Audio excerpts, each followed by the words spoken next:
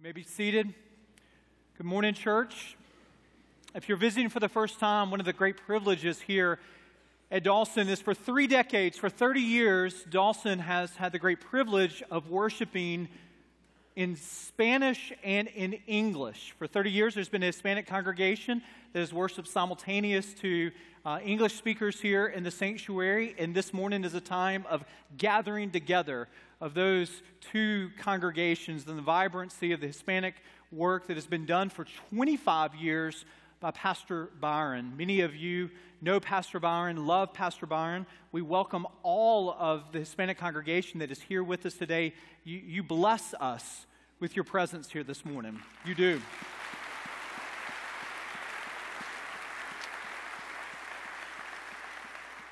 Pastor Byron is coming now, and he's going to share a little bit of his testimony. We'll hear him gladly now. Thank you, Pastor Byron.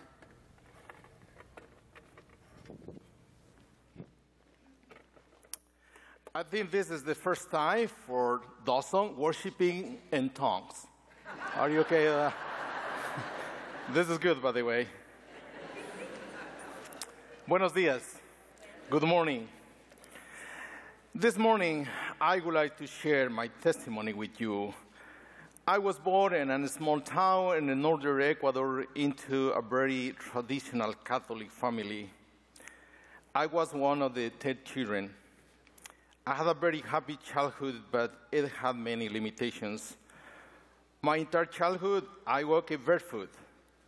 I went to an elementary school where there were only 2 teachers, 2 classrooms, and 4 grades. Every day, early in the morning, before going to school, my younger brother and I had to go milk the cows and fulfill other typical obligations in my house. Early in my childhood, I learned the meaning of tough love.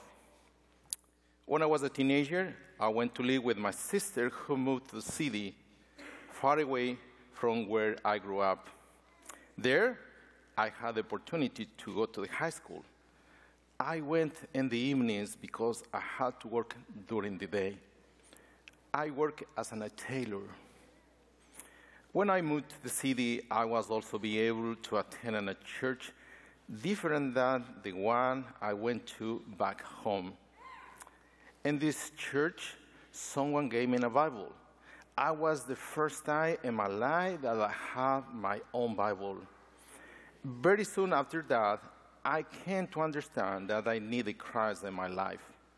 One Sunday, after the pastor preached and made the invitation, I walked under the front and I gave my life to Christ. Then I was baptized. This experience changed my life forever. Later, I went to college, and when the day of my graduation came, I invited my dad.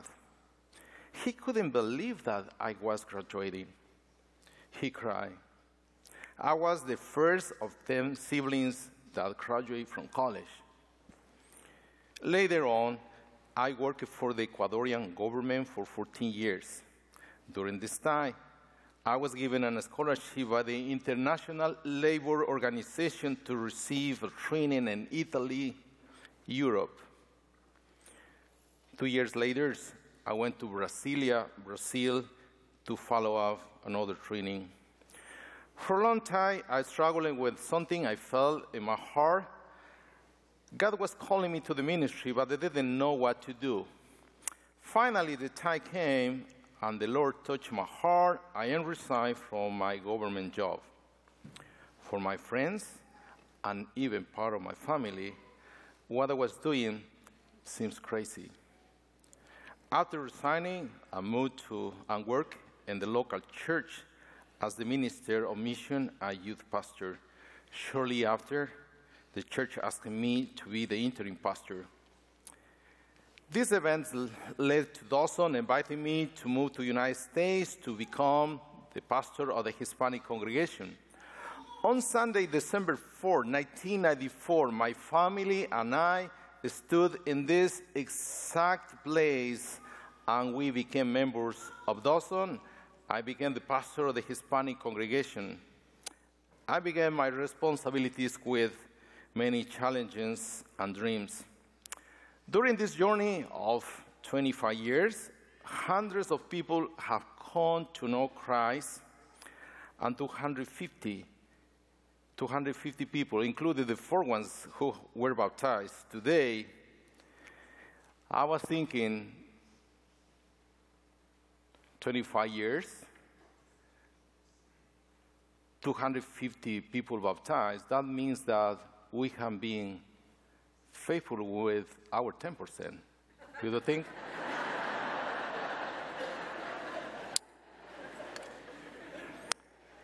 About 3 years ago, God gave us the vision of planting a new Hispanic congregation in the North Jefferson County, and Dawson commissioned us to get it started.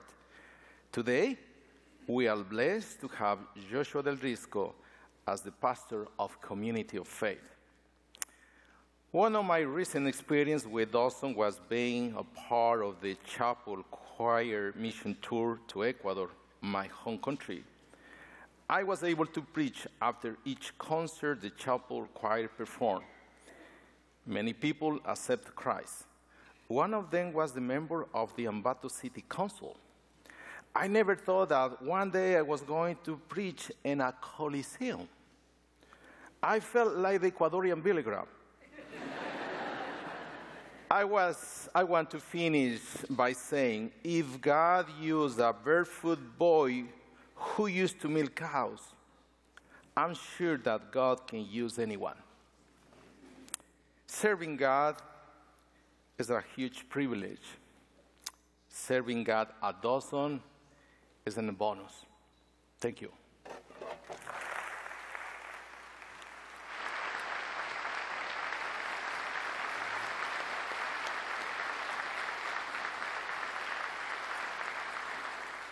Amen. Thank you, Pastor Byron, for sharing with us, and what a tremendous encouragement you are to us this morning. If you have a copy of God's Word, I'm going to invite you to turn with me to Genesis 45 through 50 this morning. For those of you that are visiting for the first time, we're walking through the book of Genesis together. We come to the final story in the book of Genesis that we're going to look at, starting in Genesis 45.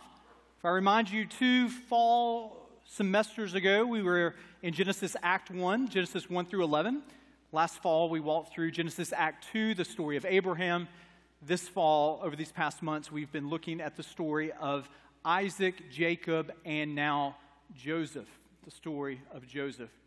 When I was 12 years old, I was playing basketball, and I went up for a rebound, and I got the rebound, and I came back down, and I pivoted to go back up for the score.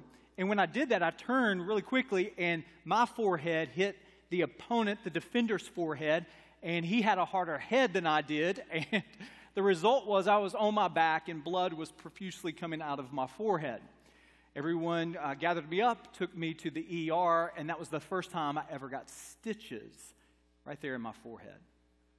I was in the 6th grade, so it was in that middle school year where everybody is fairly insecure about themselves. I certainly was, and for me, that scar was like a target, that every time I walked into the school, I felt that everyone could see only that scar on my forehead.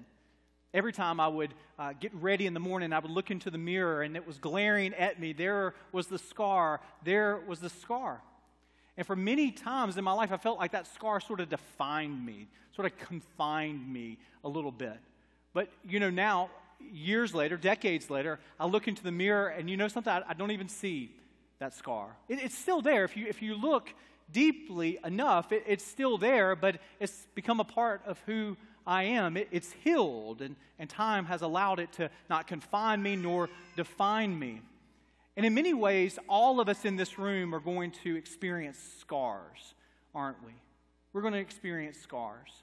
And at times, we can feel the temptation that those scars would define us or confine us. But the story of Joseph is the story that asks the question, what does God do with our scars? And the great news of Joseph's story is that our God redeems even our worst scars for his glory. Genesis chapter 45 is really the culmination of a story that has come before, starting in Genesis 37. We've looked at these previous chapters here, so I just remind you of the story. Joseph's dad, Jacob, loved Joseph more than any of his other brothers. Gave him a coat of many colors. He was the supervisor over all of his brothers, and his brothers, you can imagine, would resent that, right? They resented it so much, they betrayed Joseph. They threw him into a pit. They were going to leave him for dead until one of the brothers named Judah said, I've got an idea. Let's sell him into slavery, make some money, and go back and tell Dad that our brother tragically died. So they covered up his death, sold him into slavery, and Joseph landed on 2 feet. He went from a pit to Potiphar's place, a place of a position that he had. He was entrusted by Potiphar with all of his household, and Joseph, the scripture tells us, was handsome. He was well built, the scripture tells us. And so Potiphar's wife fell for him, desired to have him, so much so that she came to him, and Joseph said, if I was to have a relationship with you, I would be sinning against God and sinning against my boss. So he resisted the temptation, fled from Potiphar's wife, and this is what God gave him because of his faithfulness. He ended up being falsely accused and thrown into prison. So if you're tracking, he's moved from a pit into Potiphar's place. Now he's in prison. God had given him a gift to be able to interpret dreams. And while he was in prison, there was a cupbearer and there was a baker, and he interpreted the dreams, and it didn't end well for the baker, and the cupbearer was able to go back to Pharaoh's palace. Pharaoh, 2 years later, is having a dream, and no one in the palace could interpret his dream. And so the cupbearer overhears this and says, I remember back in prison, there was a guy by the name of Joseph who had this great gift to interpret dreams. And so Joseph was elevated from the prison to the palace. He was able to interpret Pharaoh's dream, which was 7 years. There would be wonderful plenty, followed by 7 years of famine, and all of that ancient Near Eastern world would come to Egypt for what they had stored back. Pharaoh said, that's a wonderful dream. I need someone to be in charge of this. And so Joseph ends up being exalted to this Secretary of Agriculture. He has this wonderful position with Pharaoh in the palace. And would you know it? That the famine was so bad that it extended back to Canaan, back to his dad's home, back to where his brothers were living. And so his brothers come looking for food, and they come to the palace, and there is Joseph. Well, years have gone by, so they don't recognize Joseph. The last place that they could have imagined that Joseph would be is there in the palace. The last time they saw him was being sold into slavery after he had been in this pit. And so it was that Joseph had the opportunity. He could betray his brothers. He had the position to be able to say, kill them all. But what would come of God's promises to make of Abraham this great nation? And it's these 12 brothers that God is going to have, the 12 tribes of Israel. So there is a challenge before us. What will Joseph do now that he has this position? Well, you know what he does? He tests his brothers. Years have gone by in Joseph's life, and he's changed. The scars of life, the prison and the pit, being sold falsely into slavery and then being falsely accused, it's changed Joseph. So he begins to see, have my brothers changed also? He accuses them of being spies. He sends them back to his father's house, and he says, there's another brother there, bring him back. That brother's name was Benjamin. He kept one of the brothers named Simeon. He kept him as a hostage. You know why he did that? He wanted to test, would they actually come back? Or would they, just like they did to Joseph, would they just leave Simeon for dead? They go back to Jacob.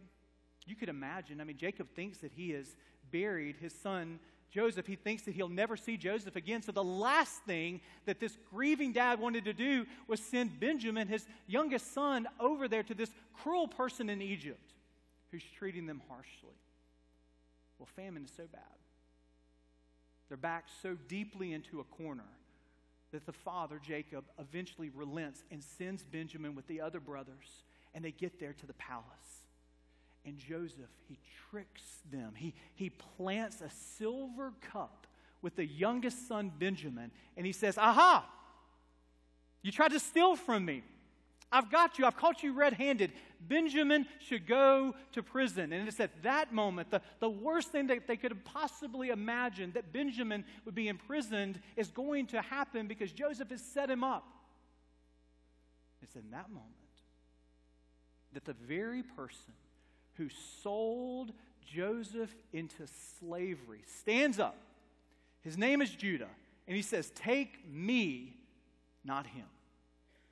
And it's in that moment that Joseph realizes that not only has he changed, but even his brothers have changed. And we pick up the story in Genesis chapter 45. We read what happens next.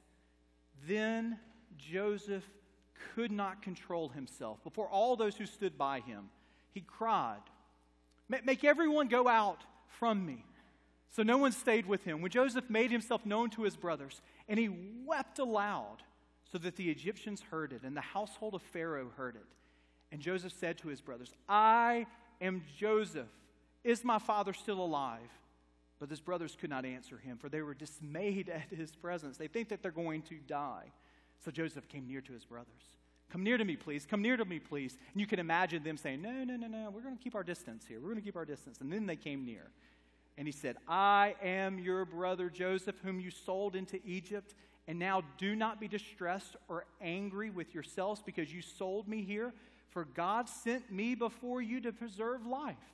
For the famine has been in this land these 2 years, and yet there are 5 years in which they will be neither plowing nor harvest. And God sent me before you to preserve for you a remnant on earth, and to keep alive for you many survivors. So it was not you who sent me here, but God.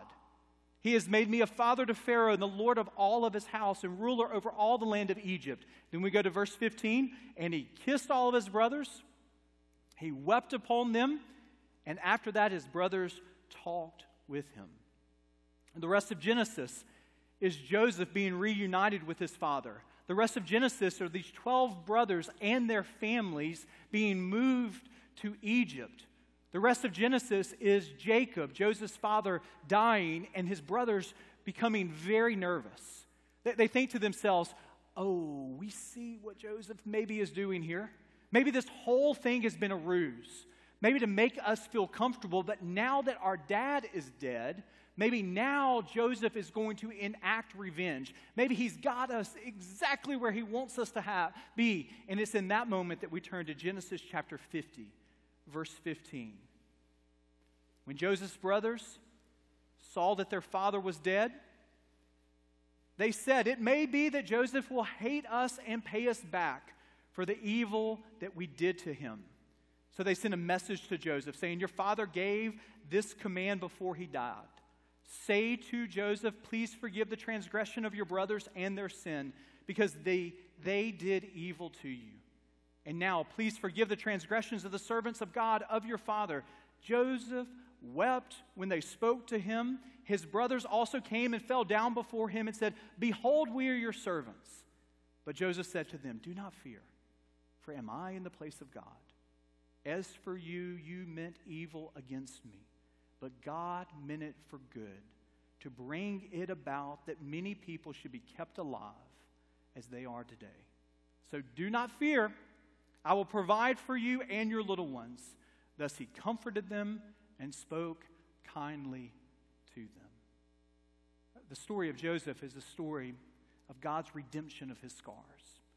The story of Joseph is to see in the end how God utilized a prison, a pit, being sold into slavery, being falsely accused, the scars of the difficulty of all that he experienced, and how God, in the midst of his scars, redeemed them for this glorious truth that the tribes of Israel, the 12 tribes of Israel, will continue.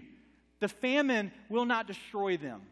Joseph's desire for revenge will not end them. We see in this story that God has brought Joseph to this place where he realizes that even the evil that was done to him was a part of God's grand design for not only him, but his family. And it is a wonderful truth for you to hold on to this morning.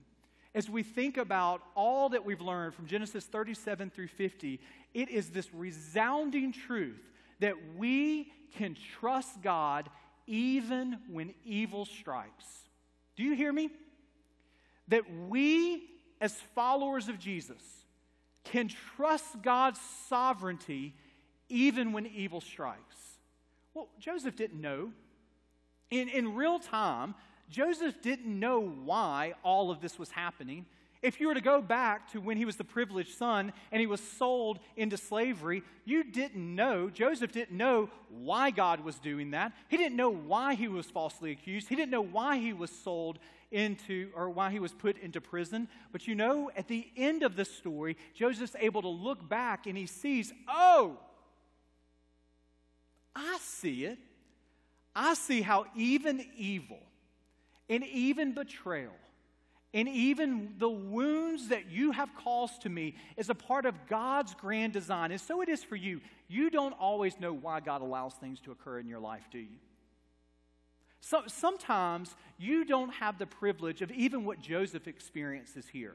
Joseph, this side of heaven, is able to see how God is connecting the dots. And oftentimes in your life and in my life, we don't have that type of vision. But Joseph did. He could see it. And I'm here to say that what God's word tells us is this wonderful comfort that even when evil strikes in your life and in my life, we can trust that God is good. Do you see it in the passages? In Genesis chapter 45, we see these two truths of God's sovereignty and human responsibility. I want you to see it here. In verses 4 through 5 of Genesis 45, we see Joseph saying, I am your brother Joseph. You sold me into Egypt. They did it.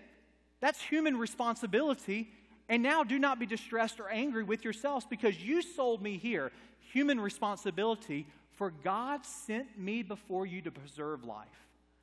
Do you see how there is in God's will two parallel tracks going to the same destination of God's glorious will, that human responsibility is on one track and God's sovereignty is on one track, and it seems to us that these contradict. Joseph, who did this? Did your brothers do it? Yes. Did God allow this to happen for His glory? Yes. God's sovereignty and human responsibility come into focus in the story of Joseph. In Genesis 50, verse 20, as for you, you meant evil against me. You did this. You meant evil against me, but God meant it for good. God's sovereignty, human responsibility. Why did God mean it for good? He did it to bring about that many people should be kept alive as they are today. This glorious truth in your life and in my life is summed up. I love in the Bible just to write in the margin of Genesis 45, in the margin of Genesis 50, in big letters, Romans 8:28.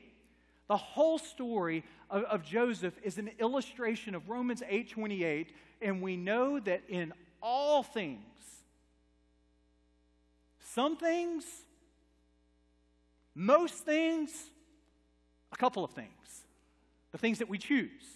No, in all things, God works for the good of those that love Him and are called according to His purpose. We see this so beautifully illustrated in the story of Joseph. We see this so beautifully illustrated even in the betrayal of his own son.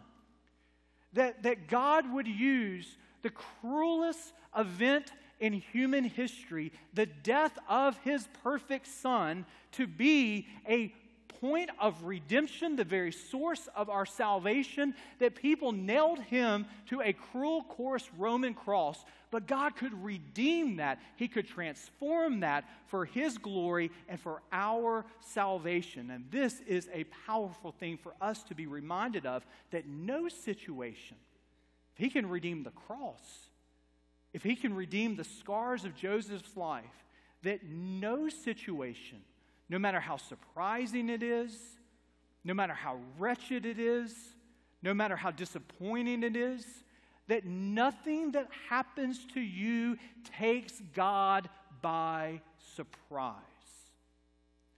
God never wakes up in the morning and receives the heavenly news report and says, whoa, what happened when I went to bed last night? There is nothing that comes in your life. There is nothing that comes in my life. There is nothing that occurs. Even those individuals who seek to harm us, they don't control us. Even when we're betrayed or disappointed or surprised or dismayed, even when life seems dark and when pain is real and when doubts press upon us and we feel alone and we don't even know where to turn, this is true. That even then, in all of these things, we are more than conquerors through him who loved us. For I am sure that neither death, nor life, nor angels, nor rulers, nor things present, nor things to come, nor powers, nor height, nor depth, nor anything else, including every one of the scars that are represented in this room, anything else in all of creation will be able to separate us from the love of God that is in Christ Jesus our Lord. We're coming to the end of summer.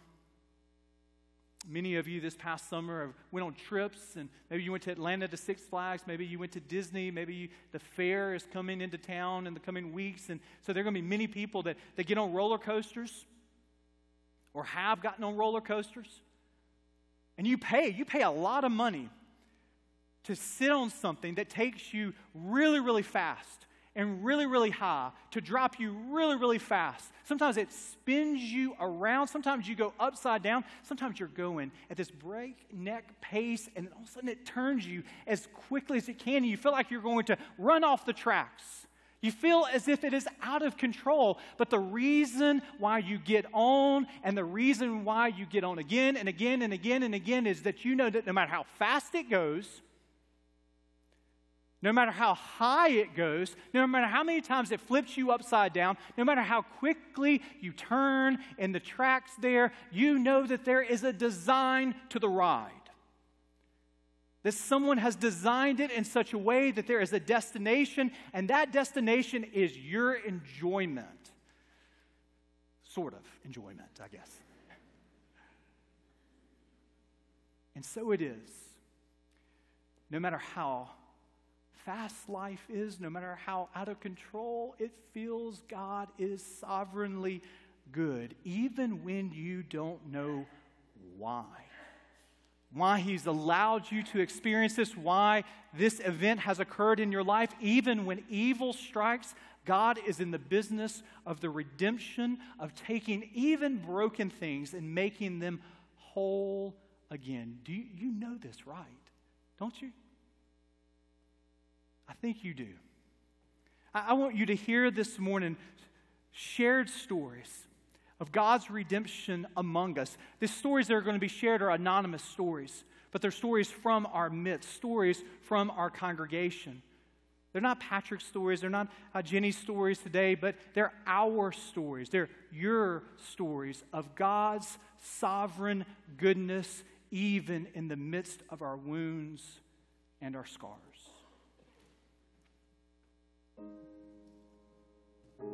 Our marriage was broken beyond what we ever would have thought would be repaired. It all came to a head one Easter night with what was my worst nightmare come to life. But in the end, the impossible happened.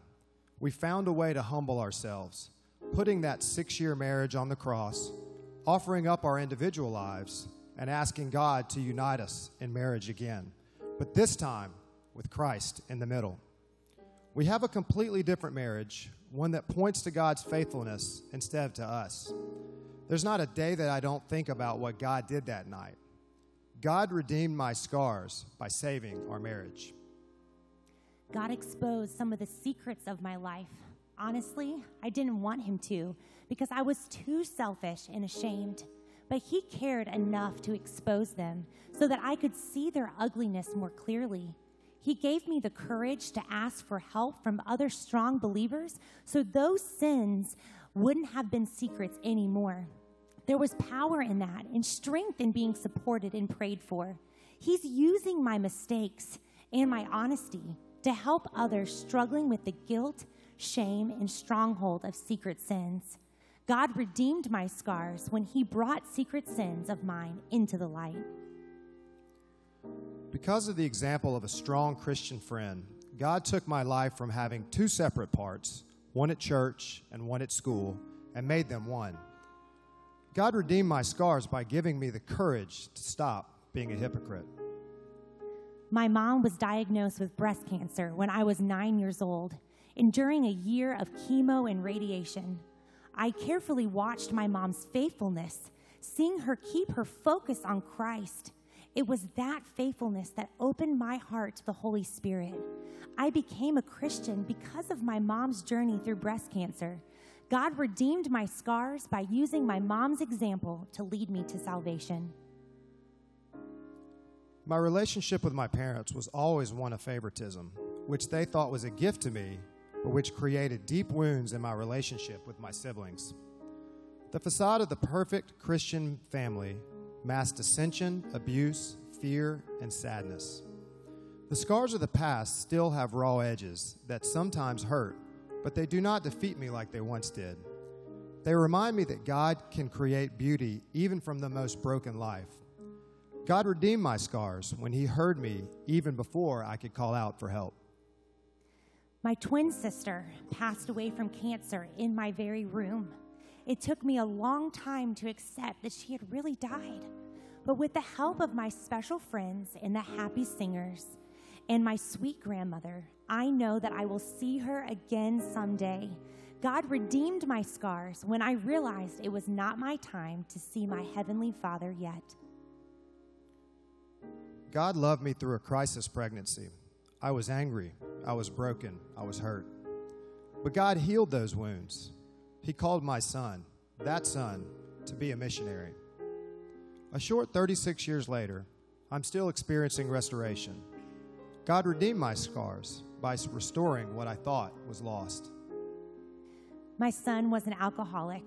He once told me he took his first drink at age 14, a drink that led to a lifetime of heartache and struggle. The talent for school, medicine, radiology, and cardiology were overcome by his addiction, an illness that took his career, his marriage, and family from him. Over the course of a decade, I spent countless hours with him in the hospital and in rehab facilities, encouraging him and praying that he would be able to live without dependency on alcohol. And then, when things seemed to be repaired and fixed, he relapsed, a decision that caused his death. A mother's love for her son is very precious, and God's love for us is even more so. Even in the midst of the pain, fear, and guilt, I felt God's presence, strength, and guidance. And I rest in the assurance that comes from knowing that my son knew Jesus Christ as his Savior. God redeemed my scars through the cherished memories of the good times I spent with my son. Let us pray, church. Gracious God, we hear these stories from within our own midst, stories of true pain and hurt and anguish. And we celebrate that even in the midst of tears, even in the midst of wounds and scars, that you are gloriously good. And that there's no scar that we can experience that is beyond your redemptive reach. I pray for the person today whose story is not told, but it is felt so perceptibly in the very pew that they sit in today. They're wondering, is there hope for this roller coaster of a ride that they feel as if everything is out of control? May they rest in your sovereign control, even when they don't understand why. May they rest in the truth of your word that there's no situation, no person, no event that is beyond the scope of what you desire to work together for the good of those that love you and are called according to your purpose. So we look to you. As followers of Jesus, we look to you when we don't know where to turn. We look to you when we can't understand why. We look to you for our hope, even in the midst of our scars. It's in your name we pray, the redemptive name of your Son, Jesus. Amen.